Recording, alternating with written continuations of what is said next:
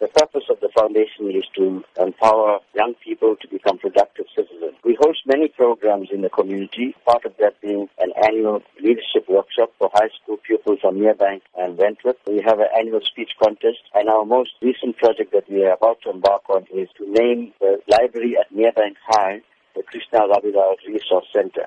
We also have a full-time staff member and an office. So in order to sustain our programs and the office, we're having this fundraising dinner and dance this Friday at the Enchanted Gardens at 6:30 p.m. What can be expected at the event? We're very excited about this fundraising project because the guest speaker that we have is Deputy Finance Minister, SABC Jonas. He's a man of integrity. He has shown that he is not corrupt. He's shown that he cannot be bought. And it is people like him that we need to support.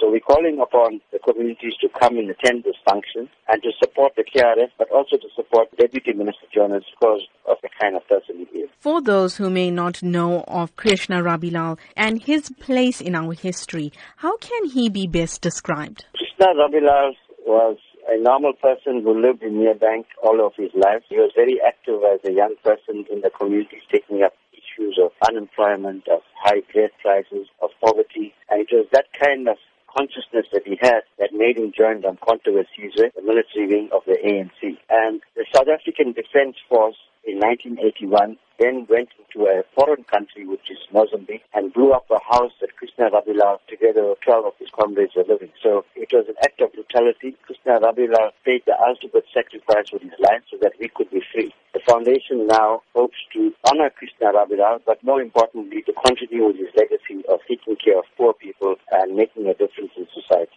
Going forward, what are the foundation's plans? We want to have regular monthly meetings with young people from the community of South Durban. We want to start off sports and cultural activities for them so that they become active and join an organization like the KRF. Krishna Rabilal, he attended Merebank High School. He was an excellent pupil. He had an A for maths, a higher grade. But because he failed Afrikaans, he couldn't get entrance into university. So we want to, through this library and the resource center, pass on the legacy of Krishna Rabilal. Future generations of young people must know who he was.